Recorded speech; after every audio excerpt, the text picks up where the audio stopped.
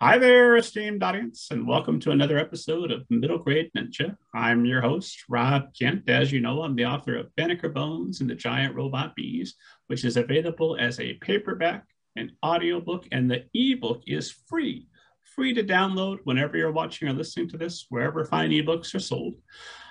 For more information about the book, more information about me, more information about everything that's good in this world, interviews with literary agents, editors, authors, all the world's best people, go to middlegradeninja.com. My guest this morning, a rare morning show rather than an evening show, which is why you'll notice my background is different. You can see my son's art in the background if you're watching this on YouTube. But my guest today is none other than Kathleen Burkinshaw, and I am thrilled to talk with you. Kathleen, how are you this morning?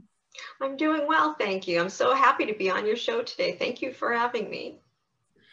I couldn't be more thrilled and a little nervous to talk to you. I've been doing research all week and wondering how am I going to ask questions about a subject that's just so big. But we'll get through it the best we possibly can. I'm mostly just going to let you do the talking, and that will be the easy way to do things, I think. So esteemed audience knows I never summarize anyone's book or anyone's background. So the best place to start is usually if you would give esteemed audience kind of an overview of your background, and we'll go from there. I'd be happy to. Well, I am a Japanese-American author, and I didn't start out writing books. Actually, of course, when I was younger, I did a lot of poems, a lot of cards, but I loved blue book exams in college, which everybody thought I was weird because of that, but I just loved to write. However, my job really that I got into was healthcare management, and I did negotiating contracts between physicians and hospitals, and I set up physician hospital organizations. So most of it was like business contract writing. And then it kind of turned into having to do writing because of my health. And I guess you want me to just kind of jettison right into that? Okay. Well, first, I guess I should tell you about the book. Sorry. The Last Cherry Blossom is based on a young girl's life in Hiroshima during World War II. And it's based on my mother's experiences. She was 12 when the bomb was dropped. And so in the book, you kind of get a feel for life during that time, and as well as family life, and the propaganda that was given to their own people in Japan, as well as seeing, you know, the horror of August 6th through her 12-year-old eyes as well. And the way that the book kind of came about was really more so of, I started speaking about my mother's experience first, but it wasn't for a long time. My daughter was in 7th grade, so that was about 10 years now. And she came home from school very upset. And she said, you know, we just finished World War II, and I overheard some kids talking about that cool mushroom cloud. Can you go and talk to them about the people under that, like grandma? And I remember calling my mom that day because I felt she was going to say no. She's very private and she never talked about it. And in fact, I was 11 when I found out she was actually from Hiroshima. She always said she was from Tokyo. And I remember growing up that she'd have these horrible nightmares throughout the year, and especially in August. And when I was 11, I happened to remember the summer before, August was very bad with nightmares as well. And so I kind of just kept asking her if something happened then. And finally, she told me that she was actually born in Hiroshima and not Tokyo, but she lost her family and her home to the atomic bombing that day. So after that, she didn't want to tell me much more. It was still painful for her then. And then she said, don't say anything to anyone. So at 11, I really didn't know a lot about the atomic bombing until we started to read Hiroshima by John Hersey. That was really my first idea of what she might have gone through. And I just remember being in my room and being horrified and so upset that some of that she might have seen. And I remember going to her, she didn't even look at the book. And she just said to me, well, no words can truly explain what happened. And don't tell your teacher I was there because I can't go in and speak about it. So again, nothing was really done with that until I was 31. I got very sick and I was in the hospital for over a month. So when I came home, I needed help taking care of myself, and my daughter was 4 then, and my husband worked during the day, so my parents would come over. And I was diagnosed with reflex sympathetic dystrophy, which is a neurological chronic progressive pain disease that affects your immune system as well as your sympathetic nervous system. And my physicians, when they first diagnosed me, and they also said that it's because partly of my immune system deficiency because of the radiation my mother was exposed to during the atomic bombing. And at that point, I had to stop my career of what I was doing. I wasn't sure how much of a good mother I could be if I wouldn't be able to walk or use my hands. And I became very depressed and despondent. And my mother then started to talk to me about August 6th and the days afterwards. And she told me that she wanted me to know this because she wanted to commit suicide. That was her plan after she lost everyone. But she was so glad that she didn't do it because she had me. And then she had my daughter, Sarah. And I had that same samurai blood flowing through me. And I'd find that strength somehow to make a new life. So by getting sick, that was one of the ways that I actually found out more of what happened to her. And it was kind of like, I think it's a typical mom thing. You want to do that to help your child, but at the same time, I could help her so she could finally talk about what happened. And then life kind of gets in the way. And so nothing really more was done with that until that day that I'm, calling my mom. And she actually said yes. And that was surprising to me.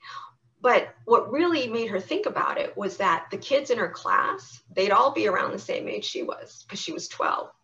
And she figured, well, maybe they'll understand or relate to me better about my life, of what I was doing.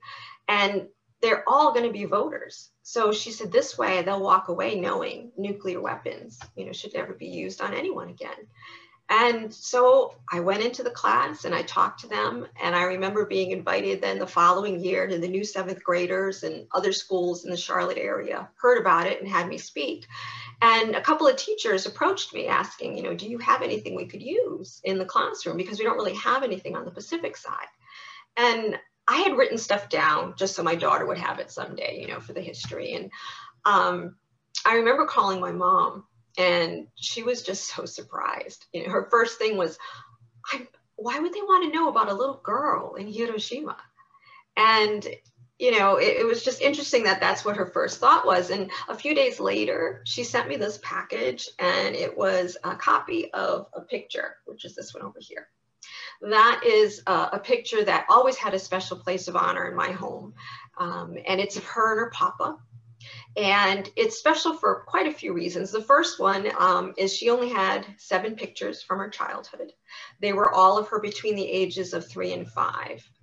They were at another home, so they weren't damaged by the bombing, but anything older than 5 was destroyed with her house that day.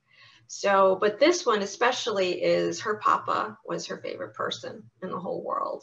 And I could tell by the way she'd talk about what he did with her and the memories that he loved her a lot too. And so I decided at that point that it would be a book that wouldn't start with the atomic bombing, but it would start months before, because I felt that one, I wanted to show what she had so you can understand the loss, but more importantly, I felt that readers needed to know the culture and the mindset of that time period, because it was, their way of looking at leaders was very different from the United States, the Allies. And the way of life at that point was, they had invaded Manchuria in 1931. My mom was born in 32. And so she only had war as the background to her life. So by the time 45 came around, the soldiers that used to be in this strong military port in Hiroshima, they were mostly deployed out into the Pacific. So there weren't many left. There weren't many men left. It was mostly older people and children. But I also, in order to show what was different for them, I just wanted to show too what they had in common. I mean, the children, my mom would talk about how, she worried about her family and her friends, what might happen. Would they get a bomb dropped on them? Would they survive it? And then wished for peace, and I feel that all the Allied children, that was their thoughts, that was their wishes and hopes and worries. So I wanted to show that there was that commonality that was there, because I felt that, in the textbooks, a lot of times, if we're lucky, it's a 2-paragraph thing. And it usually is, we dropped the atomic bombs and we won the war. And to me, that is just so disrespecting to all those people that died as a result of that, to just dismiss it as a way to end the war. I wanted them to get a better feeling of what happened so that it might gain more empathy towards it. It would give you more of an emotional impact than just those 2 paragraphs in that famous mushroom cloud picture that they usually include with that.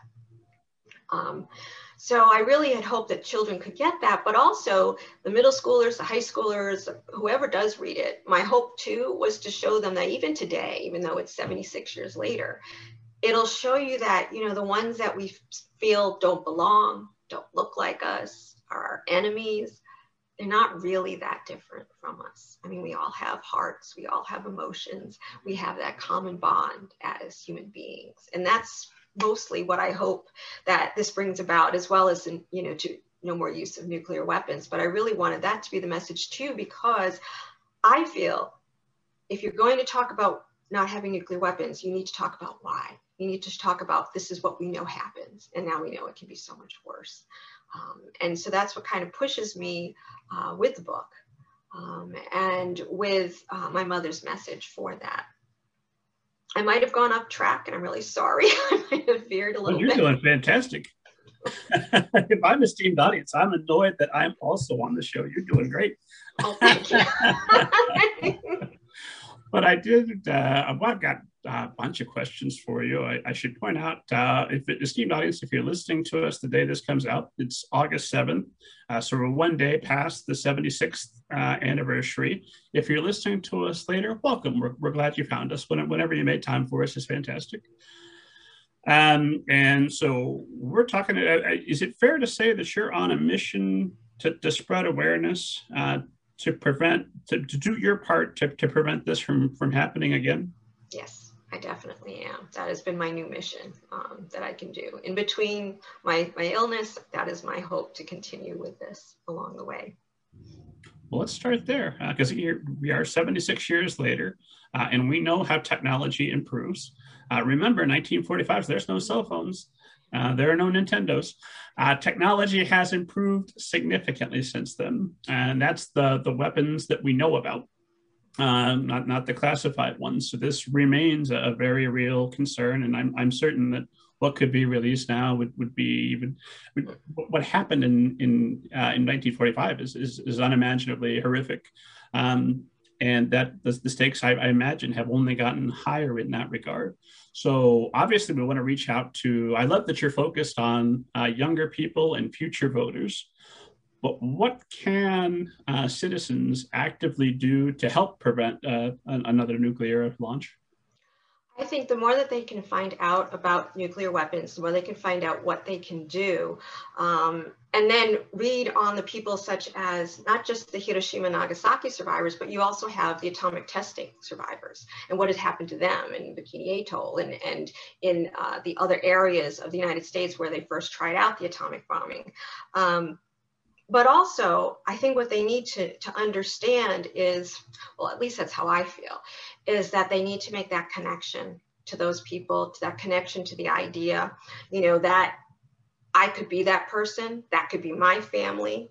And I think that by having that, because as you said, you know, technology does change, the way we do meetings changed, you know, this past year, there was huge changes, but that need for connecting with another human being, that's timeless to me. You know, and I feel that the more that we focus on that, then the idea of using nuclear weapons makes no sense once you get to that point. And I think, you know, there's no such thing as a small nuclear weapon, you know, that's still going to do so much damage. One of the things that I do also talk about in my talks with students is that the bomb that was dropped on Hiroshima had the strength of 15,000 tons of TNT. And it did so much damage, and it killed over 150,000 people over the 5 years afterwards. But the largest one that we know of that is in our arsenal today has the strength of 1.2 million tons of TNT.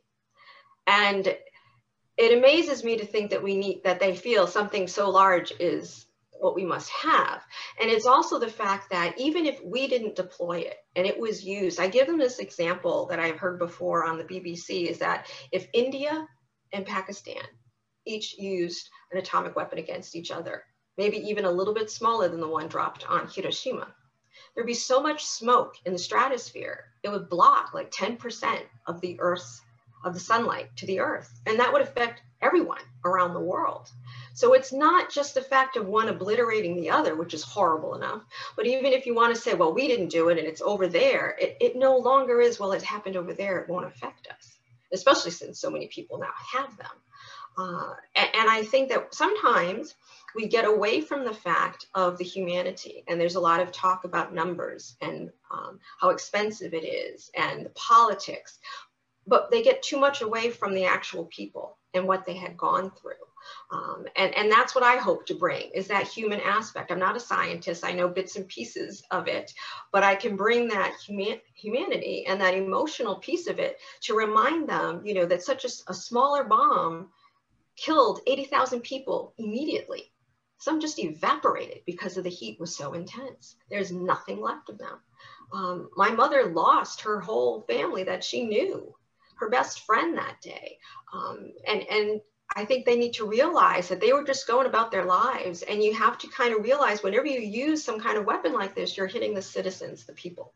You may dislike or even hate the leaders, but you're not affecting them. You're affecting the people. And just as we someday could be subject to it as well. I've been so lucky to speak with thousands of students, especially through Zoom, around the world. And the one thing they tell me after I speak is that move them to want to make action, to want to find out more about nuclear disarmament, is not the statistics, not the info about the treaties, which are all important, but it's that story of that little girl. Because they could see themselves in her. They could see that be their family that they lost, their best friend. And that's what then makes them want to talk to their parents about it, who are voters now, who can look up more information about it. And the more that the people talk about it and realize, I think that eventually it can stop what we're doing. There's going to be steps, and it's not going to be easy, especially because the United States, US and Russia have the most nuclear warheads. And even though there was a treaty that was signed by the United Nations and ratified about not using nuclear weapons and making them illegal, the United States and Russia did not sign it. And neither did Japan, because Japan kind of falls under the umbrella of the United States. So they wouldn't go against that. And it is seeming like an uphill battle at times, but I think that the more that we talk about it, the more that we remember what happened and put that in front of people, that it can't help but soak in eventually. And I just hope that, you know, when I'm not able to do it anymore, that my daughter can do it. And that in some small way, you know, we keep their memories alive, because their stories can't die with them. There's not many survivors left anymore. And we need to make sure that by telling their stories, I hope it tells the readers that their stories are important, whether they're immigrants, whether they're from war-torn countries, that their stories matter and they need to be told too. And I think if we start focusing more on each other and our stories and us as people, you know, I don't know, maybe it's kind of Pollyanna, but I really feel that eventually then maybe we will see certain things should not exist any longer, like weapons of mass destruction. So. Well, 76 years later, I'm talking to you and you're being impacted by an event that you weren't there for. I'm sure that there are, that the death count has to be severely undercounted for that event, because God knows how many cases of cancer and other diseases long after, and people who are still suffering, probably still contracting poison from certain areas there. So we may never know what the total toll was. I do something that catches me, and I'd love to know your thoughts on this. Is, like I said, we're 76 years later. We know that humanity is, in a sense, had a loaded gun pointed to our head all of this time. That has always been some level of threat, but it has not happened. So when we're talking about a Pollyanna event that we haven't had a total nuclear annihilation, knock on wood, as of this recording, Does that give you hope, or is that dangerous to have hope to say that it hasn't happened yet? We need to keep constant vigilance to continue that. And why do you think maybe it hasn't happened? Wow, that's a very good question. Okay. Well, I guess in a sense, I could say I'm a little hopeful because it hasn't happened. I'm hopeful because it's still being talked about, at least, for whatever the reasons are behind it in politics, it's being discussed. It's being brought out and being brought out in the open. So I'm hoping that because of that, that can help with some deterrence. But at the same time, I worry because, we are tempted to remake the same horrific mistakes. We found that with the Japanese internment, and then, with the idea of what they're doing now with the people who are coming in from Mexico and putting them in places. And it's like, well, we didn't really learn from one instance and we're still doing it. And so it scares me that the longer we go, if we don't start making some clear progress, back in I think it was the 80s when we had Gorbachev and Reagan. I mean, they at least started to reduce the nuclear weapons. They realized that, nuclear war is not something that's won by anyone. Even if you're not attacked, nobody really wins in that case. I just wish that we could kind of get back to that focus. And we're trying to. I mean, they've got things now as no first use that we're trying to get past, that we won't be the first use to do it. It would only be as a reactionary. But at the same time, the longer we're away from what happened, the older our equipment and the missiles are. And so the more you're at chance of something going wrong. And there have been close calls throughout the years. Even in North Carolina, I think it was near Greensboro, it was I think it was the 70s. There was a plane that was carrying atomic weapons, and something went wrong and it fell. But luckily the switch thing didn't turn on, so it never went off. So there are these near misses that happen, and miscommunications happen between countries sometimes. And that's the concern as well, is that the older this equipment is, the more chance that you have of somebody getting into it. And then if you update the equipment, you also have a chance nowadays that someone could hack into it. And so by just one small thing, to think of how many thousands of people could die because of that, I think there's hope, and at the same time we're kind of down a ticking clock here, because we don't know what could happen accidentally as well as just intentionally. There is a wonderful 60 Minutes piece I came across when I was doing research for the Book of David, which features some nuclear launches. It's one of the most horrific, terrifying things I've ever seen. I'll link to it, and it's a tour of a modern facility for nuclear launch. And they go there, and the door is propped open with a crowbar. They've still got floppy disk, and they've got like 19-year-olds who are, it's the least desirable grunt work is to sit down there in the bunker and guard the codes in case the red phone rings and it's time to go to it. And it just shows how poorly maintained some of these facilities are. And I'm with you. I wish this was far more of a mainstream concern. And it's easy, I think, to get complacent, especially if you think of just the mushroom cloud, just that image that's the start of a video game and nothing more, as opposed to, I've sort of lost that thought there, other than I'm horrified and I want other people to be too, not to be paralyzed in fear, but because we want them to take action. We want them to get involved. Exactly. I want them to be able to see the seriousness and what could happen, and that it's not just a maybe someday, it could really, really happen. And I think it's so important that they start to read as much as they can on it, or mostly get to understand the stories. Because I think when we start understanding the stories about people, you understand them better. Your relationship is with them better when you see that commonality. And that's what I really hope, more than anything, that I'm bringing with this, and that I'll continue to do. So let's talk about you and talk about writing. Esteemed audience, that's what they come for. That's you know what this show is. So there you are. You're 11 years old at that point. How much, when your mother tells you that, and you discover that there's this big secret you can't share with people, you've written an entire book about your mother's experience, and it's wonderful. But what's your experience? What's that like to have that dropped on you at 11 years old? Well, first, I wasn't quite sure what the atomic bomb was. And we know we didn't have internet or Google, so I couldn't look it up and kind of see what it was. And I remember just the way that my mother said it, the way that she cried, just giving me the basics of just saying that that's what happened. She was never one to show a lot of tears. So to see her do that when she was talking to me frightened me, because I thought, well, this is really upsetting to her. And if her nightmares are happening because of those, you know, my first remembrance of her having a nightmare was 5, and she had this blood curdling scream that just woke me up from my sleep. And I remember that still so vividly. And she just told me, oh, it's a bad dream, don't worry about it. And I didn't think too much of it. But then when I'm 11 and I'm thinking something that she saw made her scream like that. And I was afraid. I was afraid. I was sad. And then I wanted to know more. And I was kind of upset that she wouldn't do it, but I had to respect that.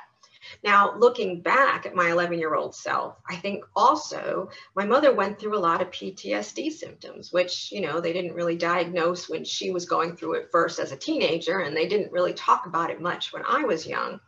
And so she had these bouts of depression, these weeks where she would just want to stay in her room. I never understood that, or she would be quick to be angry over something. And I just had to react to those because I didn't know what was going on. And so as I look at it now, I think you know, I was in the midst of watching her go through all of that, and I didn't know how to process it. So my only way was to just, okay, I will forget about it for a while. And I really did. I didn't want to look up anymore. I didn't know how to deal with that. So when I was probably, I think it was like 13 or 14, when we did go over Hiroshima, and that was really when I wanted to know more about it. And after I started reading that, I remember feeling even worse.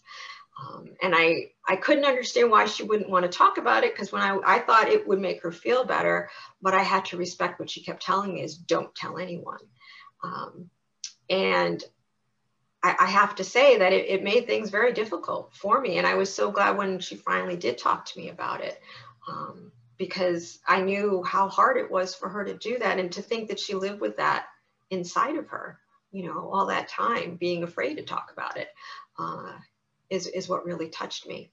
And so I really, you know, my 11-year-old self took it very hard in many different ways, you know, between feeling sad, being scared, not quite knowing exactly what that meant. I tried to ask my dad a little bit, but he wouldn't talk about it. He is not Japanese, he is a white American. But he knew bits and pieces that my mother may have told him, but she didn't tell him very much either. So it was more or less being told every August to walk on eggshells. You don't want to upset your mother because this is a bad time for her. So you just kind of have to, you know, be very careful of what you do. It was a very tough month to see what she went through, but also because I knew if I did something, one least little thing wrong, you know, it could set her off, whether she'd be very depressed, whether she'd be angry. So it was not an easy road to do. I just did it at the time, but as I'm going through and I'm looking back, it's been, you know, it makes sense to me more now of seeing what she went through, and why I reacted the way I did, and not pestering her with a lot of questions, you know. I'm talking to you now as an adult. You've written an entire novel, and you've had some time. I don't know that you can process the unfathomable, but you've had some time, I would think, to get some perspective.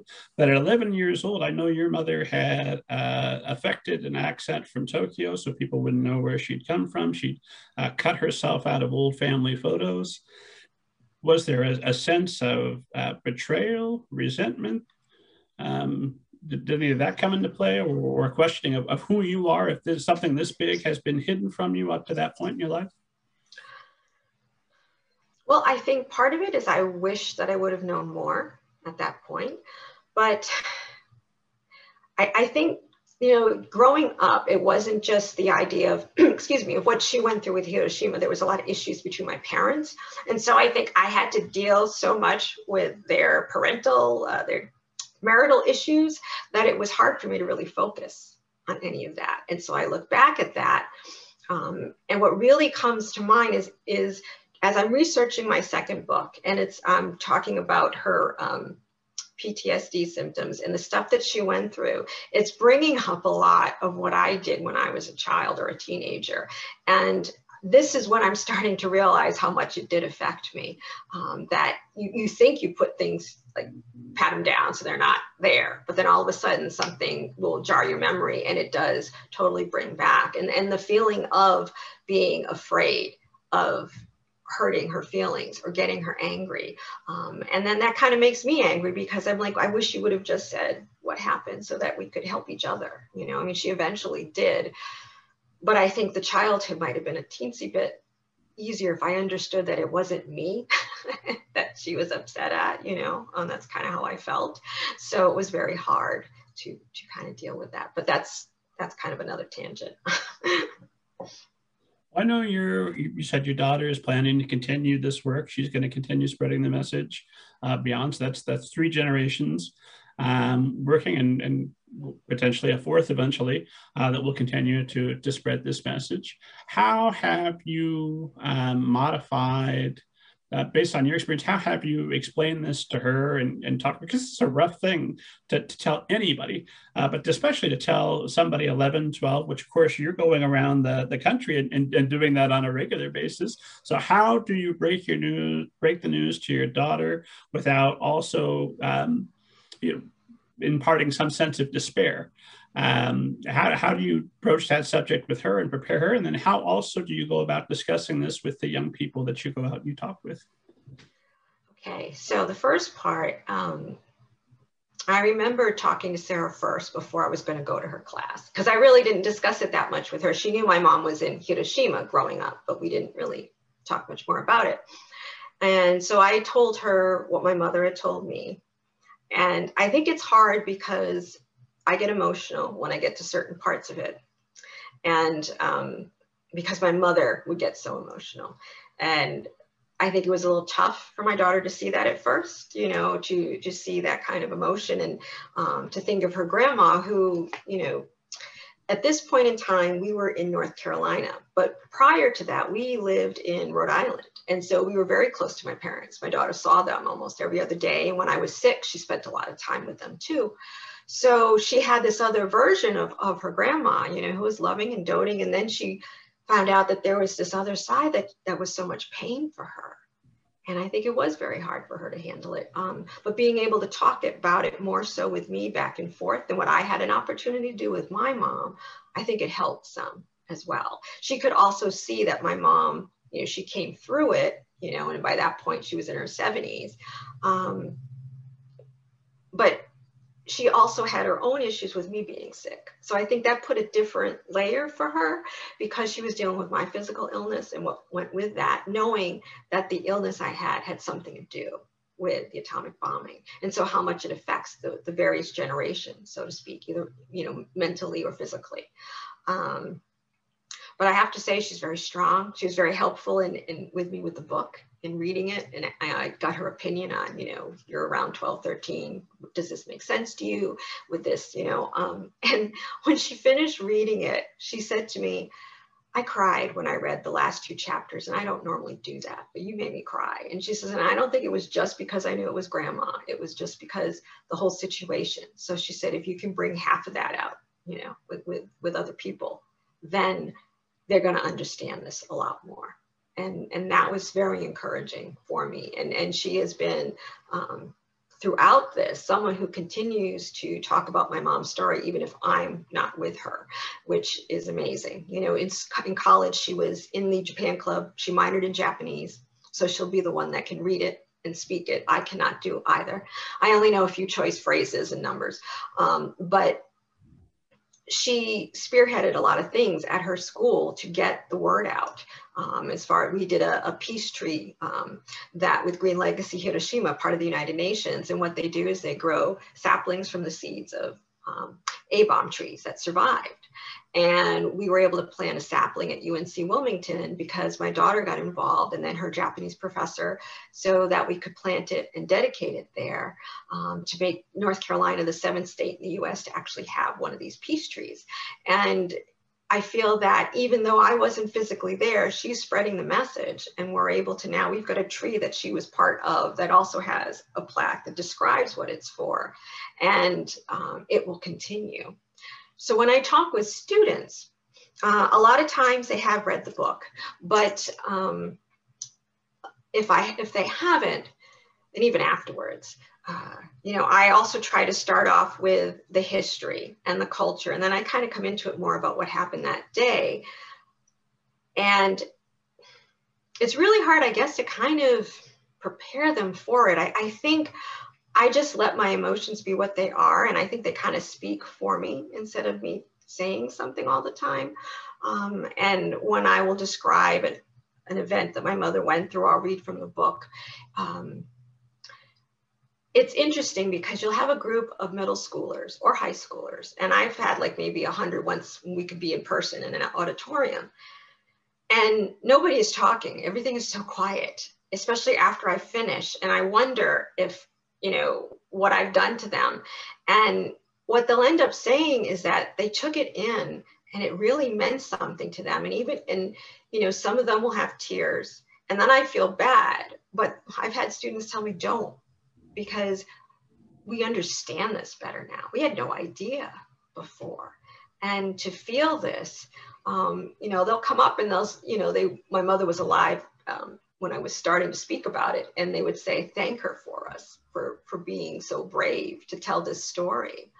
Because at that age, a lot of a middle school, it's hard to be brave. You got a lot of stuff that's happening in middle school that's not always so great.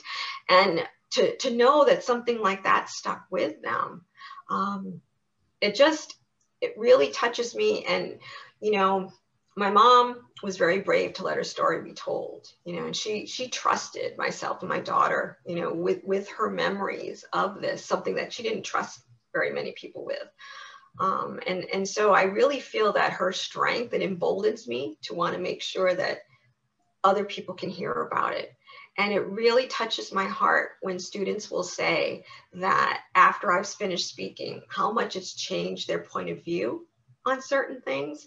I'll get letters later that they'll say that they've heard, whether it be at their dinner table or at school when there was something going on with another country, they might say, we could just usually nuke them. And she said, I actually stopped and I talked to them about what that really meant, and that it wasn't like a game. And that was so meaningful to me. And I feel like if you reach one person with that, I'm going to get choked up. So being able to share that and to know that students are understanding it and getting the message from all of that means a lot to me. And I can kind of continue my mother's, she called us the 3 Ishikawa women. Ishikawa was her maiden name. And I hope that, she can really see what we've been doing for her. She always felt it was for her papa. And she never quite understood I was doing it to honor her also. And as a case in point for this, in November of 2014, I received my publishing contract. So I remember showing it to my mother. So she took the contract and she put it next to that photo. And she said, well, now he can know how you can honor him.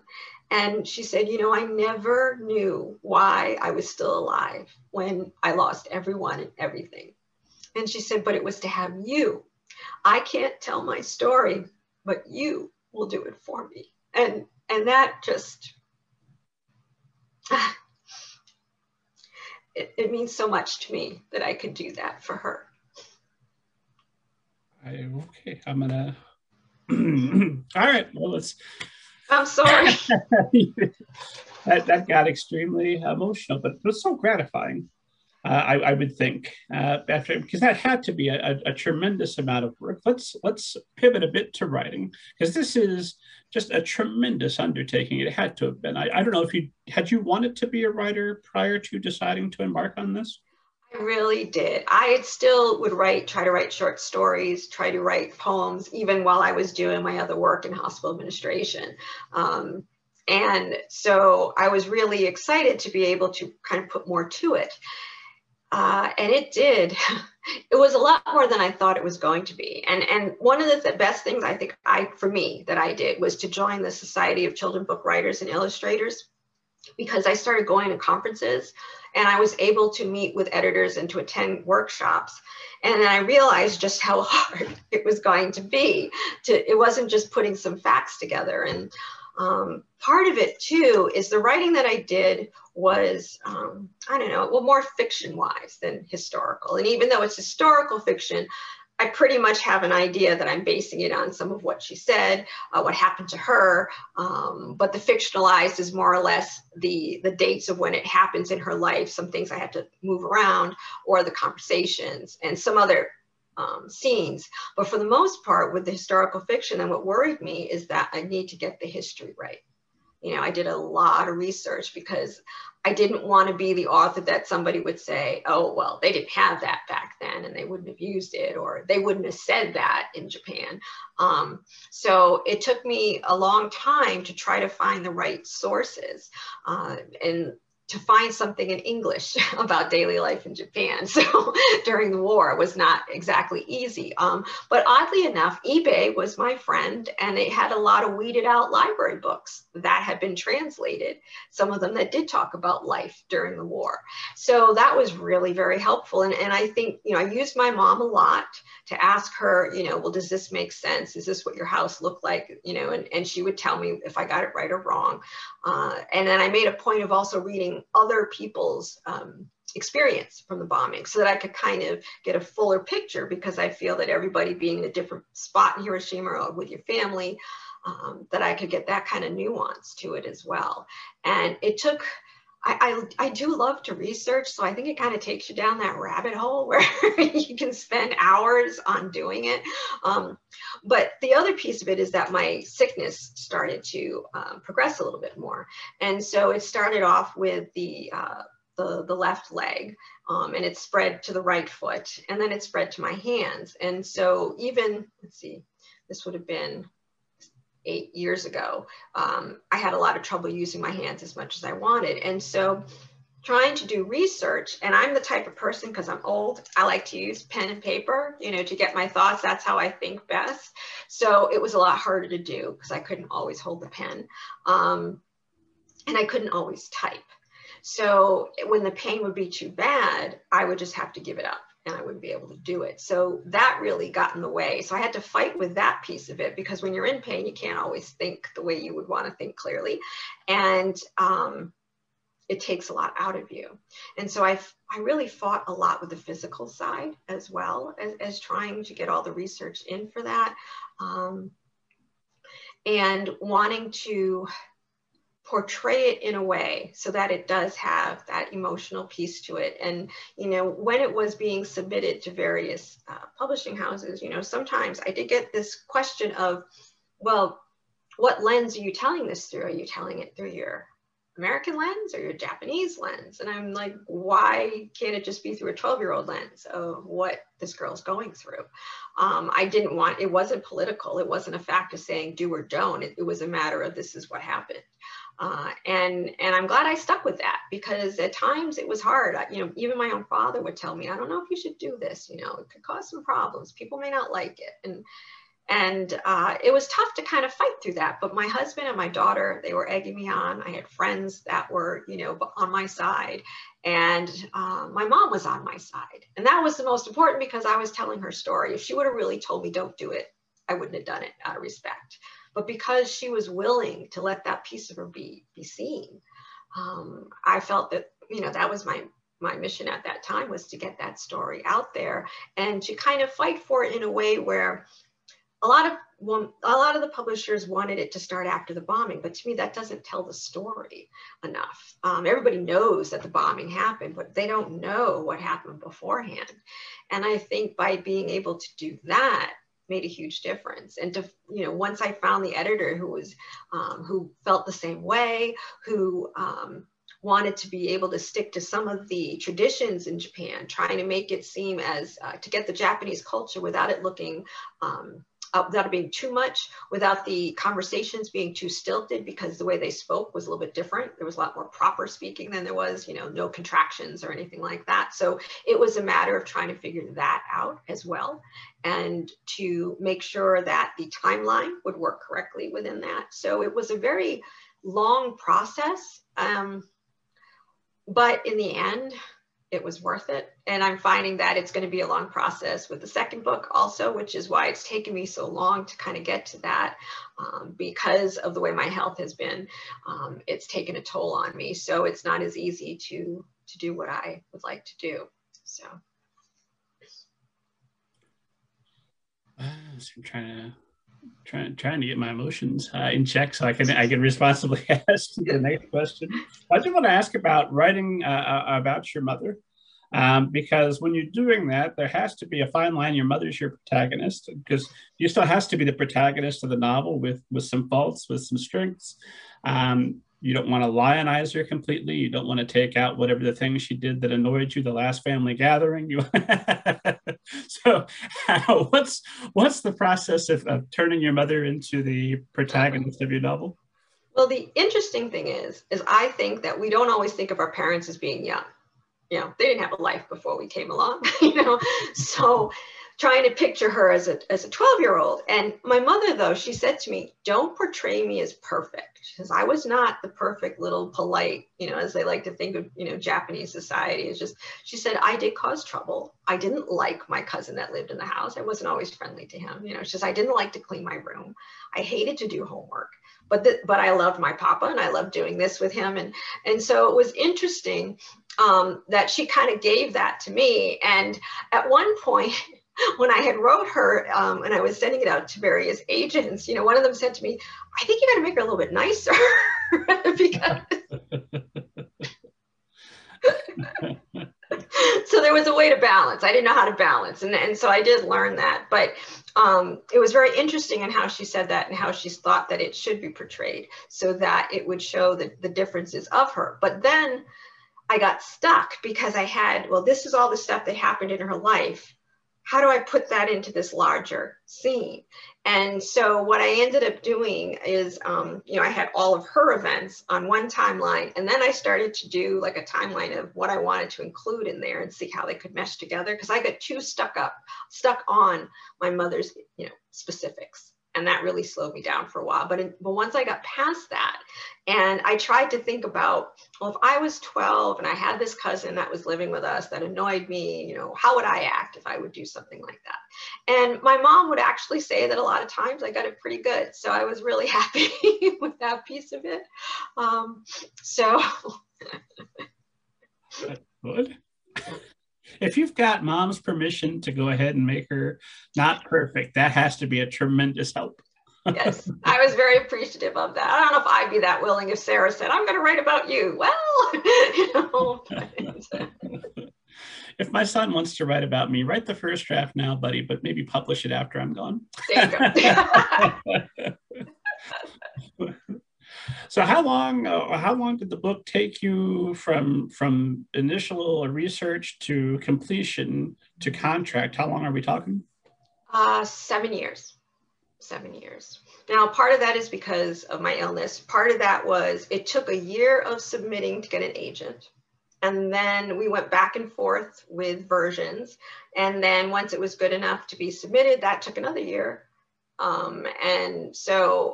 And then for the publication piece of it, that was 2 years after the contract was signed. So it was even longer, you know, it was 9 years total before it got out there.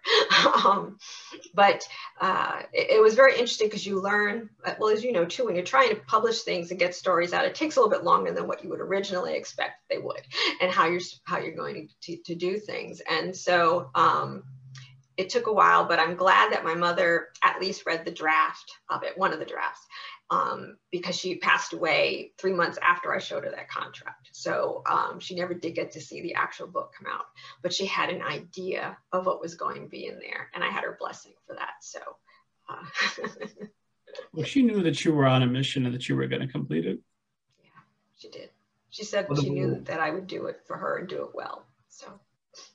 That raises another question, because I know you've been, obviously you're on this show, tremendous, but you've also been on PBS, you've been on many NPR stations, you've been in multiple magazines. I watched part of a Japanese newscast featuring you, and then of course, you were at NATO, right? Giving speeches and signing books. Mm-hmm. So, and you've been in schools across the country. this is a huge mission, spreading this awareness. Is there a way to ever feel like it's complete, or is it going to be ongoing forever? I sadly think it'll be ongoing, at least for the time being that I can do it, I would think. I think it's going to take some time for everything to, well, if we could get to where we had no nuclear weapons, but I think that the message is going to have to take some time to get out there. So I don't foresee it being finished, but I also am happy that I get to talk with the students. You know, I really do love being able to do that. I love writing, and to be able to get back to it. And that is for the time that I'm allowed to write before the pain really sets in, it puts me someplace else. You know, it doesn't take the pain away, but it kind of takes my head away from it for a little while. And it's very cathartic for me. And I really do enjoy that piece of it. And so I try to work on other types of stories so that it's not just constantly on some more emotional issues, as far as like my mother's book and doing the sequel, you know. So I'm trying to look at other historical things that have happened and try to see how I want to write about those. And it really has helped a lot on the bad pain days. You know, even if I can only write a page in a journal, at least it's something. And I can consider that I did something today, because there are some days when the flare-ups are really bad that I can't, you know, get out of bed, and I can't even focus to read something or to watch something on TV. So I listen to audiobooks a lot, and I think that also helps me to want to be creative, because the more you read and the more you talk to authors and the more that you listen to books, the more that it, if you're creative and you like to be an author, I think the more that it inspires you, you know, to want to do that, to use that creativity. And I know you have a lot of it, because I've been reading your book, and I just find that that's so, I'm sure that in some way it helps take you from, you know, whatever's going on and puts you someplace else, and you can use your creativity. And I just think that writing helps a lot with me physically and emotionally through this. Again, I think I got off tangent. I'm sorry. You're doing a tangent away. My show is your show. Go for it. You're kind. Before I started doing this show, well before, when I first started writing, I could occasionally indulge in the fantasy that this is really good. I might be the greatest writer who ever lived. This might be the most amazing book that will ever be. And then, of course, reality set in. People pointed out all the reasons that the basic improvement journey that I think every author takes. But then doing this show, like, oh no, I'm not even in the top 50% of writers. Talking with so many authors, so many incredible. I'm being self-deprecating, of course, but it does give a sense of perspective of, you've got to bring your A game. Look how many amazing authors are out there in the world, and if there's a chance that somebody might read my book instead of one of theirs, you got to make sure that it's up to par. Very true. It is a lot harder, I think, than you realize until once you get into it. And how there are so many great writers out there, and how it takes so long to sometimes be discovered. And that, you know, that sometimes you will have that person who gets picked right away out of the slush pile. You know, that happens, but the majority of the time, it's more of redoing, submitting, and then it's the, I don't know how you feel about this, but there's so much subjectivity when it comes to judging your writing. You know, I would get something from one publishing house saying, oh, I love the voice of this character, but, you know, I wasn't quite sure about the setting. And then somebody else would say, oh, I love the setting. I wasn't quite sure about the voice. And you're going, oh my gosh, you know, who am I going to please? And I guess then too, you know, if you have faith in what you're doing and you want to keep pushing through, then you know where you want to be. And I think that's what you keep striving to go. And eventually you will find, you know, that editor, that person who wants to support you with the message that you're trying to bring. They may need you to change a few things, but they'll get it, you know, just where you're seeing it. And I think at times I was really wondering, do I have to change what I'm doing and how I'm presenting the story? And I'm glad that eventually I really didn't. But I know you think about it, because when you get rejections, nobody likes that. But I've also found if you really want to write, then you just really got to keep at it. And you have to write it not because you want to be a bestseller, because I'll tell you, middle grade fiction, debut author, you're not making a lot of money. I'm just, you're talking to me on a golden laptop.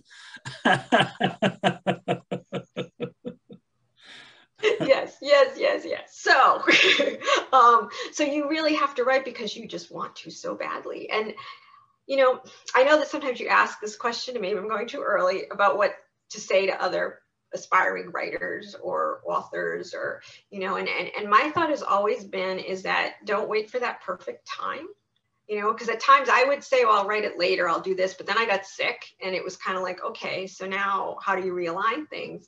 But to just write that first sentence or draft, because you can fix it later, but you can at least start.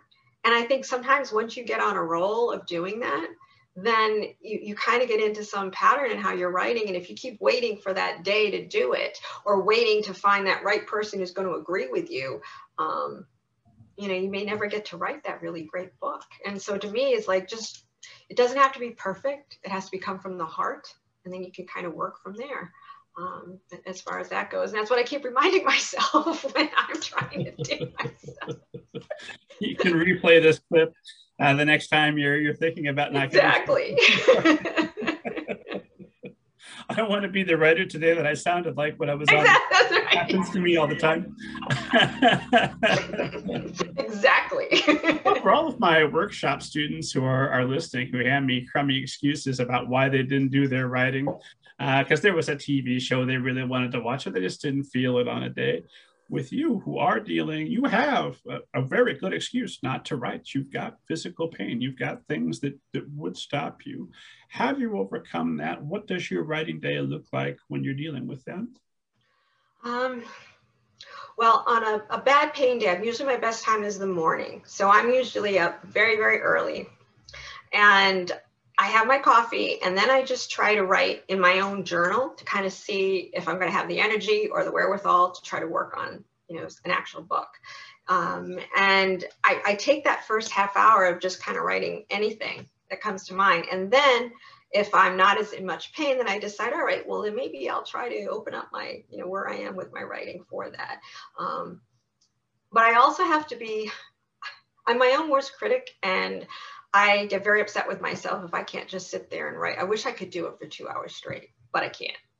And I've tried to train myself so that I kind of set a timer so that I can stop, maybe rest a little bit or do something else, and then come back to it and do it again. So maybe I can get more time in. I used to always be more like, I got to do so many thousand words at once, or I got to do 2 hours in a chunk. And for some people, they, obviously that works for them. But for me, I kind of had to learn okay, if you went 2 hours straight, you're not gonna be able to move afterwards. You're gonna really be suffering, and then you lose tomorrow on top of it. So it was more of trying to balance how that is. But like I said, with the writing, I do find myself to be most happy on the days that I really get a chance to write. Even if it's just to research and to write some notes, I don't know, it energizes me, and it refocuses me. And it just kind of inspires me to want to keep doing it. And I think of my mom, and I think of the strength that she had to go through what she went through, to move to another country, to deal with the prejudice that she dealt with. So that kind of emboldens me that, okay, well, if she could do that, I can try a half hour of writing and see how my pain level is, and kind of go from there. So that's usually what I use to energize me.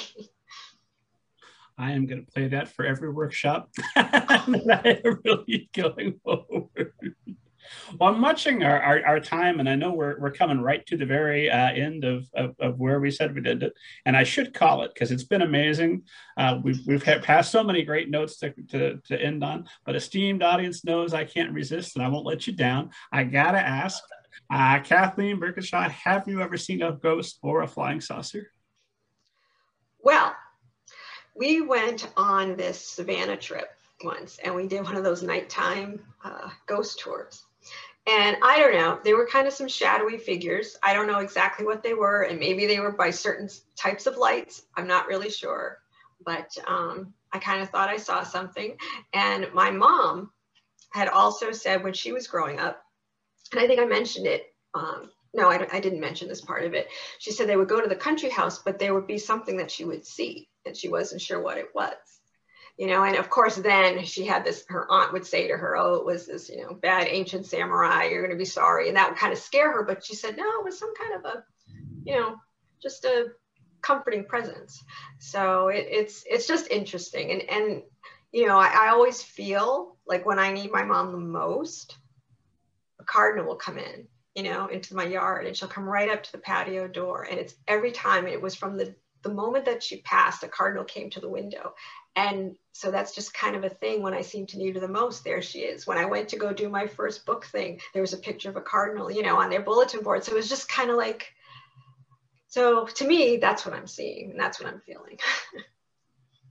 I am so glad that we now have arrived at the perfect note to end on. That's we did it. You've been just an absolute delight to talk to. I really appreciate you making the time and sharing your and sharing with esteemed audience. Where can esteemed audience find you online, follow you on social media, all that good stuff? Sure. My website is www.kathleenburkinshaw.com. That also has links to my blog and to information on school visits. You can find me on Twitter at KL Burkinshaw, the number 1 after it. Also on Facebook, it is author Kathleen Burkinshaw. And Instagram, it's at Kathleen Burkinshaw. So I try to post on all of those, not always on a regular basis, but all the information basically is on my website that you can find. So thank you. Esteemed audience, as always, go to middlegradeninja.com for everything that's good in the world. Download your free copy of Banneker Bones and the Giant Robot Bee. Read The Last Cherry Blossom by Kathleen Burkinshaw. Share it with the young people in your life and with everyone you know. Help spread this message and get everybody that we can involved in doing what we can to prevent future tragedies like this from happening again. And God willing, I'm alive. I'll see you next week. Thank you.